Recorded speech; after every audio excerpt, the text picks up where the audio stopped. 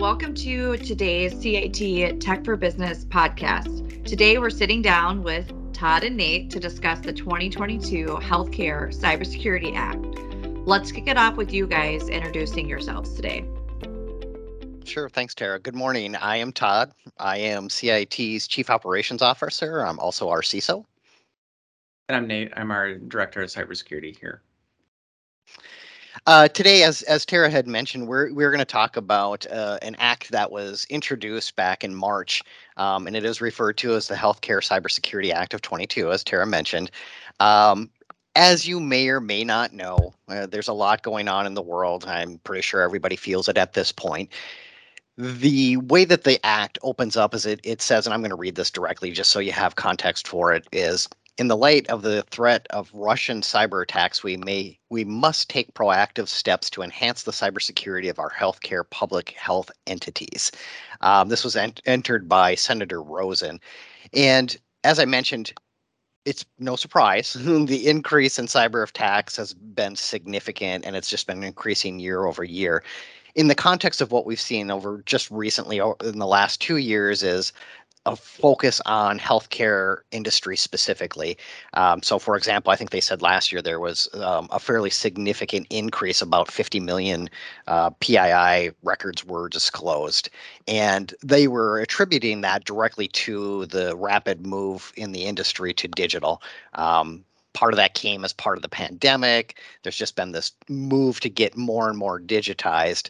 One of the statistics that showed up for last year was that IBM came back and said that each data breach for the cost in healthcare specific is roughly around $9.23 million in 21, significantly higher than any other industry.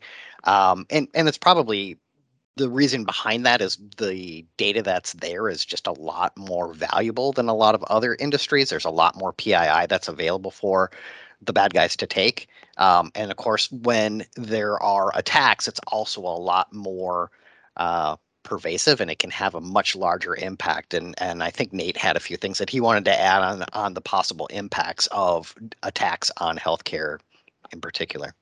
Yeah, so as Todd mentioned, the healthcare cost for a data breach has just continued to skyrocket. There is studies out there that will scour the dark web, analyzing how much some of this data will actually cost to acquire after the data has been exfiltrated or stolen from the network and being sold to other threat actors or other nefarious individuals. Healthcare is at least double any other industry per record that's stolen. So this is something that was provided by HHS itself.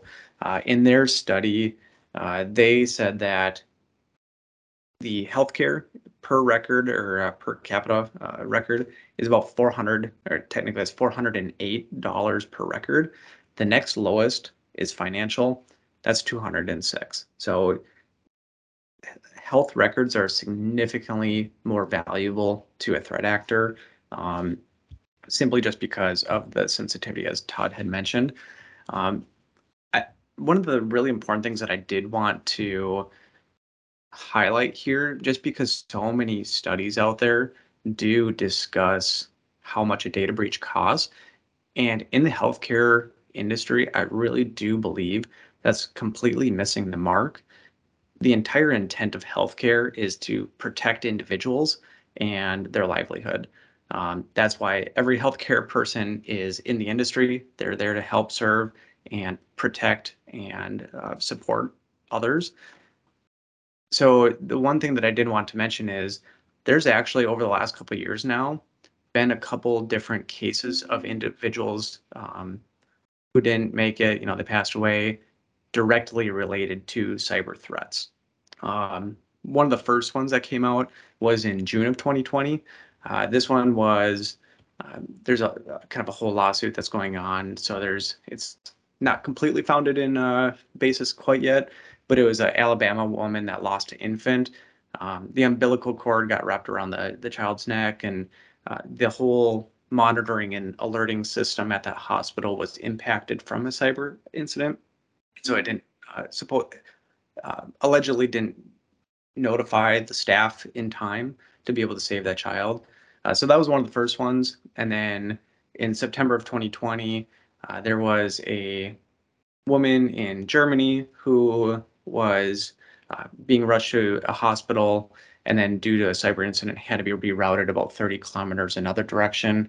Didn't make it again. So that's where I think really the impact of cybersecurity comes on healthcare. The finances are really, really important, but as a healthcare facility and the business leaders and healthcare leaders, we have to take it a step further and going, this actually impacts human lives today, right? Yeah, I think that's a great point. It does. I mean, just in general, cybersecurity impacts everybody, right? Unfortunately, it has a significant and potentially a much more dire impacts in the healthcare industry. And as you mentioned, and I think it's a absolutely fantastic point, is the individuals that work there, they do that for a reason. And there is a lot of intrinsic values and reasons they do that. And so it can be considerably more dramatic, the impact from these kinds of things. One thing that I kind of wanted to add on here was this is not necessarily new to healthcare. HIPAA's been around for, I don't even know, I didn't look it up because I don't remember, but HIPAA's been around forever. So the fact that there's compliance out there, it's not new.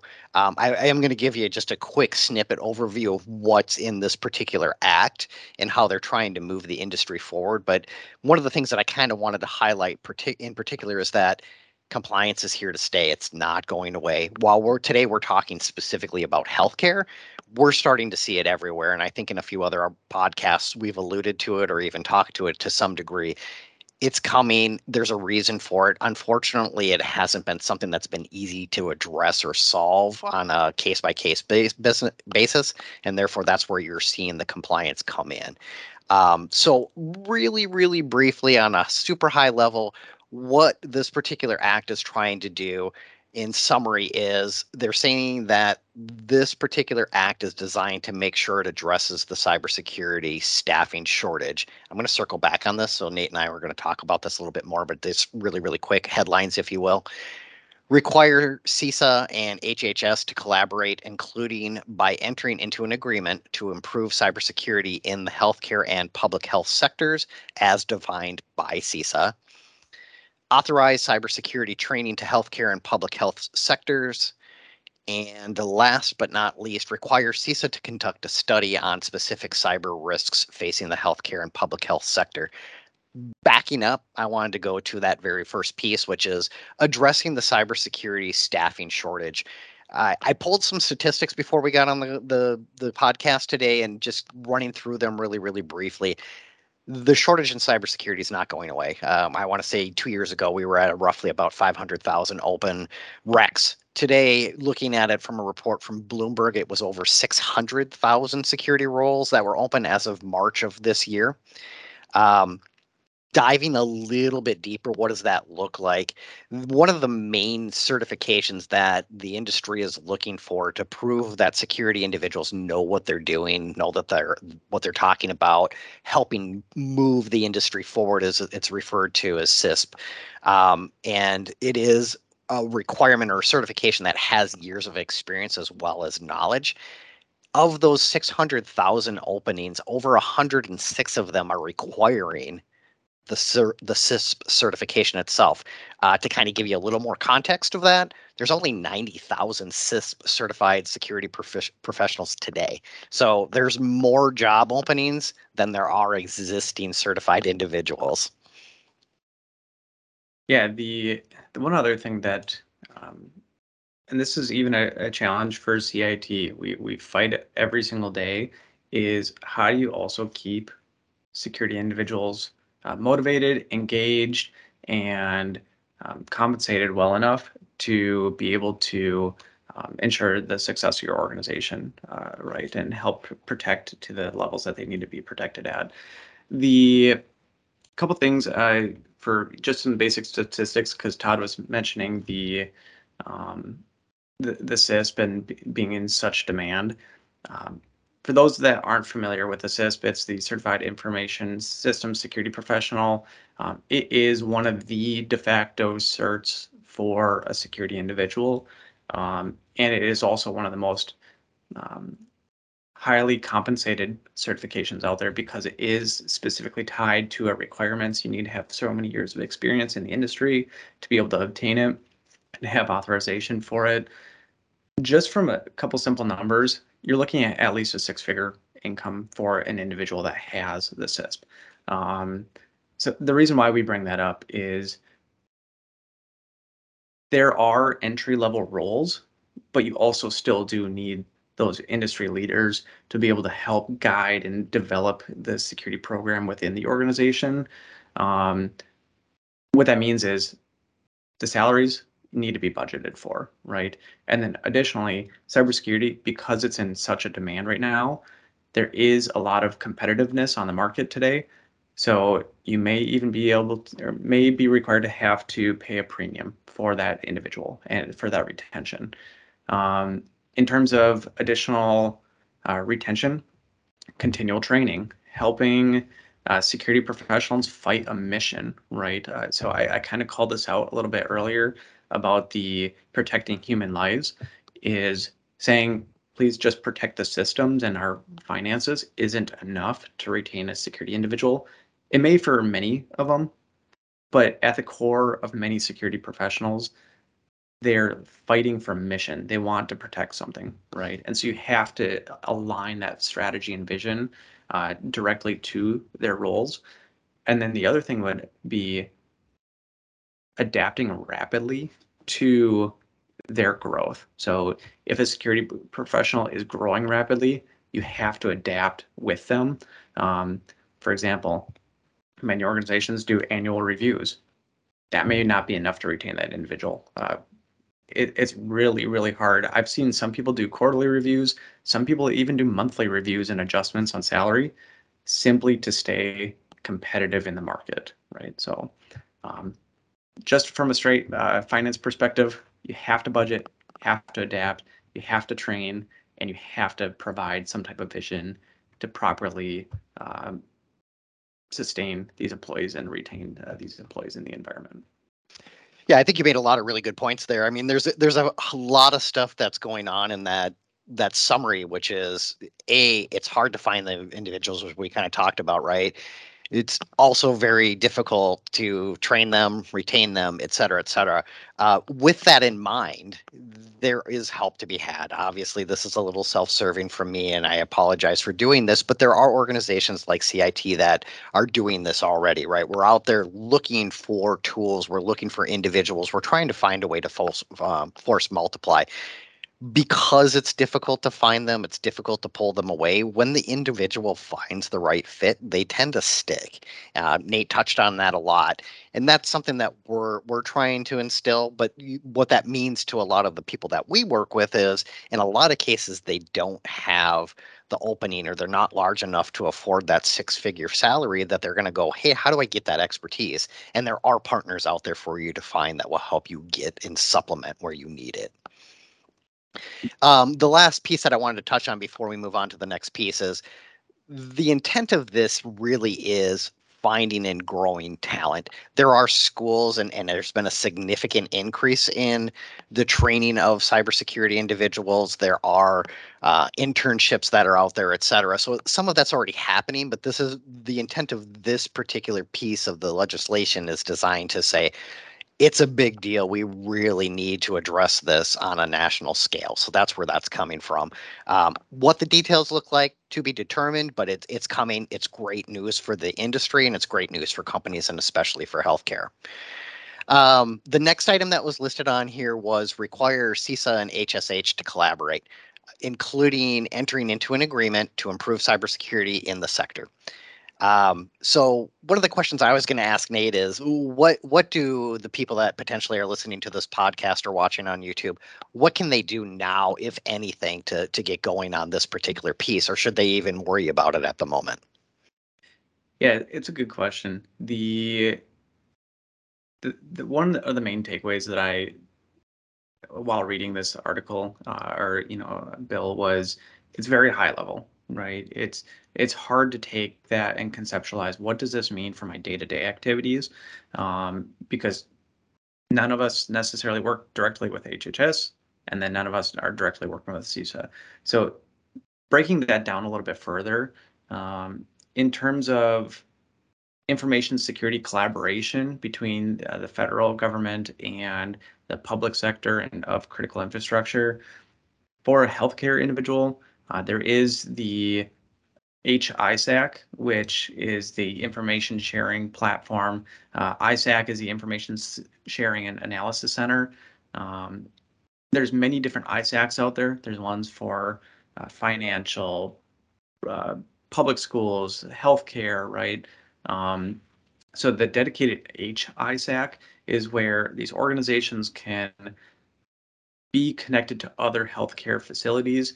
If one healthcare facility has indicators of compromise or some type of other upcoming threat information that may impact other hospitals, they'll share that information out. So from a day-to-day perspective, if you're not already part of the HISAC, be connected to it. The other really critical component of that is if you're not actively monitoring it, that's an issue. You have to stay up to date on the latest threats. And then if we're talking about maturing up like a security model for that organization, the last component I'd say is if your organization or your healthcare facility is experiencing some type of threats, share it back to the HISAC. Protect the other healthcare facilities. We're all in this together. We don't operate in a vacuum anymore. We have to help work together to protect the entire industry, right? Yeah, it's great. One of the things that I wanted to add, I was waiting for you to do. We're all in it together because we are. One of the things I wanted to add on to it was the ISACs, just in general, they tend to be a significant amount of information. If there were ways to automate that, do they exist today? Obviously, you and I know the answer, but everybody listening may not. But it's not terribly reasonable for every organization to be able to get that kind of information, digest it, apply it, et cetera. So what should they do in those particular instances? Yeah, this is one of the requirements. I'm not here to necessarily pitch a product, but one of the requirements of the healthcare industry is you have a SIM, which is a security information and event management tool. It's essentially what's collecting all of the logs in the network. You have to retain the data for like 7 years and everything.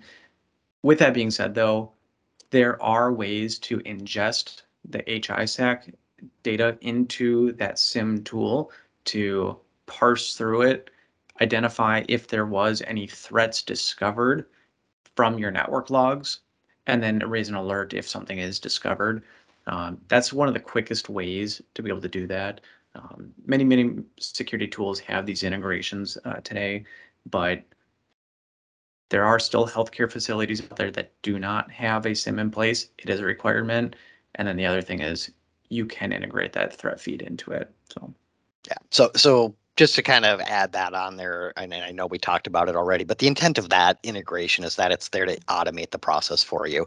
You're still using that enriched data to help you make decisions and detect things that are threatening to your organization in general.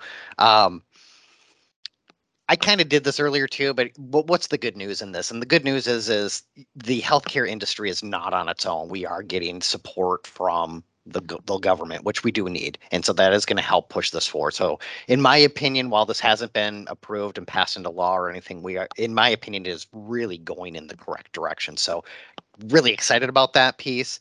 The next piece that popped on here was authorized cybersecurity training to healthcare and public health sector asset owners, operators on cybersecurity risks, and ways to mitigate them. Looking at statistics again, and I know I've been a little heavy on that in this particular instance, but just to kind of give you that additional context that's out there is over the last several years, there has been a significant improvement in training, whether that's tools or the frequency at which they happen. So looking at stats from 2018, there was over 55% of organizations had not provided any type of mandatory training. As of last year, that is down to 44%. So that's great. We're going in the correct direction. However, 44% is just shy of half of organizations nationwide that don't have any type of training in place. And so, well, I'll pause. I'll let Nate expand on that. Why is it a big deal that the training is in place? What if I've got all these other security tools in place, whether it's the feed from HISAC or having a SIM solution in place? Why do I need to train as well? I really hate this saying, is employees are the weakest link to security. The reason why I hate that is it just almost tells you that no matter what you do, someone's going to make a mistake, right? That's why training is so important, because I truly do believe that your employees can be the greatest strength as well.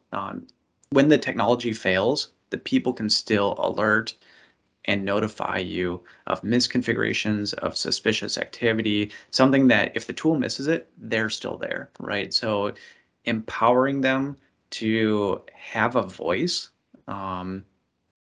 to even jump straight to the executive. There should be a direct line of communication. And I know this is a little bit off of the training component, but it does go to, if the business leaders are listening to this or watching this, right, is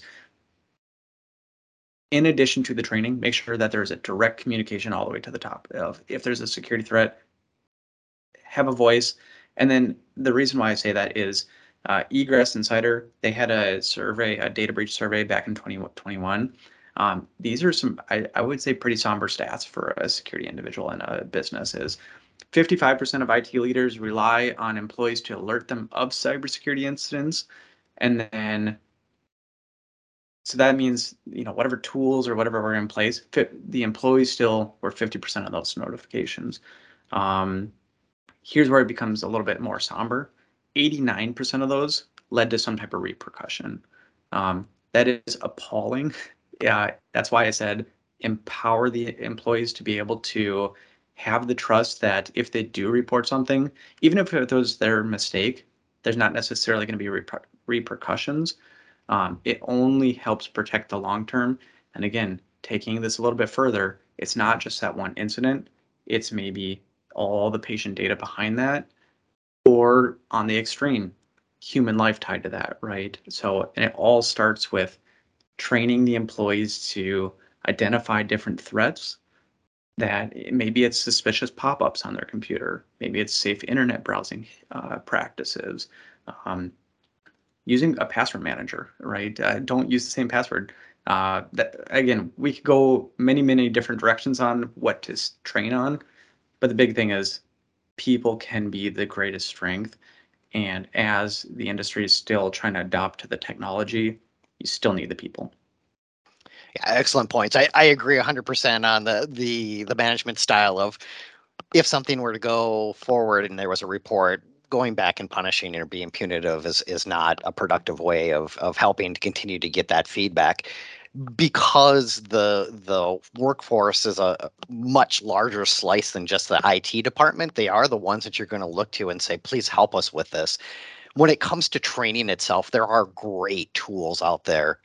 There is, we saw a very significant decrease in in-person training over the pandemic for obvious reasons, but you've seen a very good uptick in automated trainings that are out there as well, and they do make a difference. And that includes doing simulated phishing attacks. So kind of giving you again statistics, and hopefully I'm not boring you today with statistics, but I'll use CIT as an example. Is when we first started doing cybersecurity training, our failure rate was pretty high. We were over 60% failure rate, and over the years we've been improving it and refining it to the point where we do our training and phishing every single week.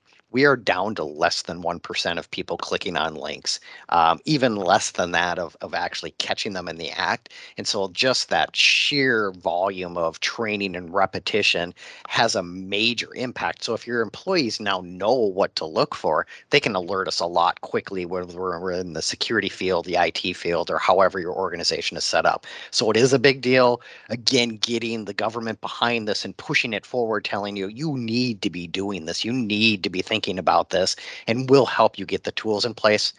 Nothing but great news from my perspective. And then the last item that came up on here was require CISA to conduct a study to specify security risks facing the healthcare in public health sector specifically. What does that mean to you? Why is it good news? Where does it go from here? It's really, really vague at the moment. Again, Nate mentioned it a while back that there's not a lot of meat on the bone on this particular item, but it does give a lot of good going forward steps. It makes the government say, okay, we're going to focus on healthcare because it is one of the major issues. As I mentioned at the beginning, we were talking about $9 million breaches or some type of incident. That's significant. And it definitely requires the attention of the security industry, but then kicking it up to the government is great too. So I'll pause there and I'll let Nate expand on that if he needs to. Yeah, I don't have much just because it is truly a very vague statement. I do believe a lot of this one is directly tied to more of government action, just saying do something about it. If that was the quickest way I could summarize it, is there's an issue, do something about it, right? And so there's no more turning a blind eye to, hey, that hospital had ransomware, that hospital had ransomware, that one had it too. There's more of a strategy starting to be put into place. And this really isn't anything new. If you go take a look at things like, the HIPAA, long time ago, I think that was actually in the 90s. And then you had high tech kind of roll around with that, with the whole breach notification and actual penalties tied to that. So it's a very slow transition. We're starting to see that rapid acceleration now. This is where, even in the last 10 years, we've started to see things like NIST and CISA and IC3, all these different government agencies dedicated to helping with the cybersecurity posture of these organizations start to roll around. This is now just saying, government, go do additional studies to help feed the pipeline and making those informed decisions. It doesn't call this out. What this may indicate is you might have some agencies that are going to maybe seek some information from the facility, try and say, how are you doing it today? What challenges are you facing? It doesn't call it out. Might come down the pipeline, but the government typically doesn't like to call or anything. It's usually larger studies than that. So Cool. Thanks, Nate. Yeah. So wrapping this all up, I mean, long story short from this, I kind of started the conversation out. There is legislation out there. There's new acts coming. We anticipate it continuing. For the most part, we see nothing but good news coming from this. And it is really trying to get to the heart of the matter. And it is starting to get to the point where we should see very good guidance. Will there be a little bit of a burden placed on organizations to move forward? Yes, there absolutely will. But don't be intimidated by it. There's help out there, whether it's us or somebody else. There's a lot of really smart people that can help you through the process. It is their job to understand it. It's our job to make sure that we're giving you the tools and the guidance you need to move forward. I wanted to say a big thank you both to Todd and Nate today for this discussion. I think it was a really great and valuable way to kind of talk about this act that has been out there. But we know that these guys love to talk and they can tangent at times, but it's always a great discussion. So thanks again. Let us know if you guys have any sort of feedback about these podcasts. You can visit our website at cit-net.com/podcast or by emailing info@cit-net.com. And we look forward to chatting with you more next week. Thanks so much.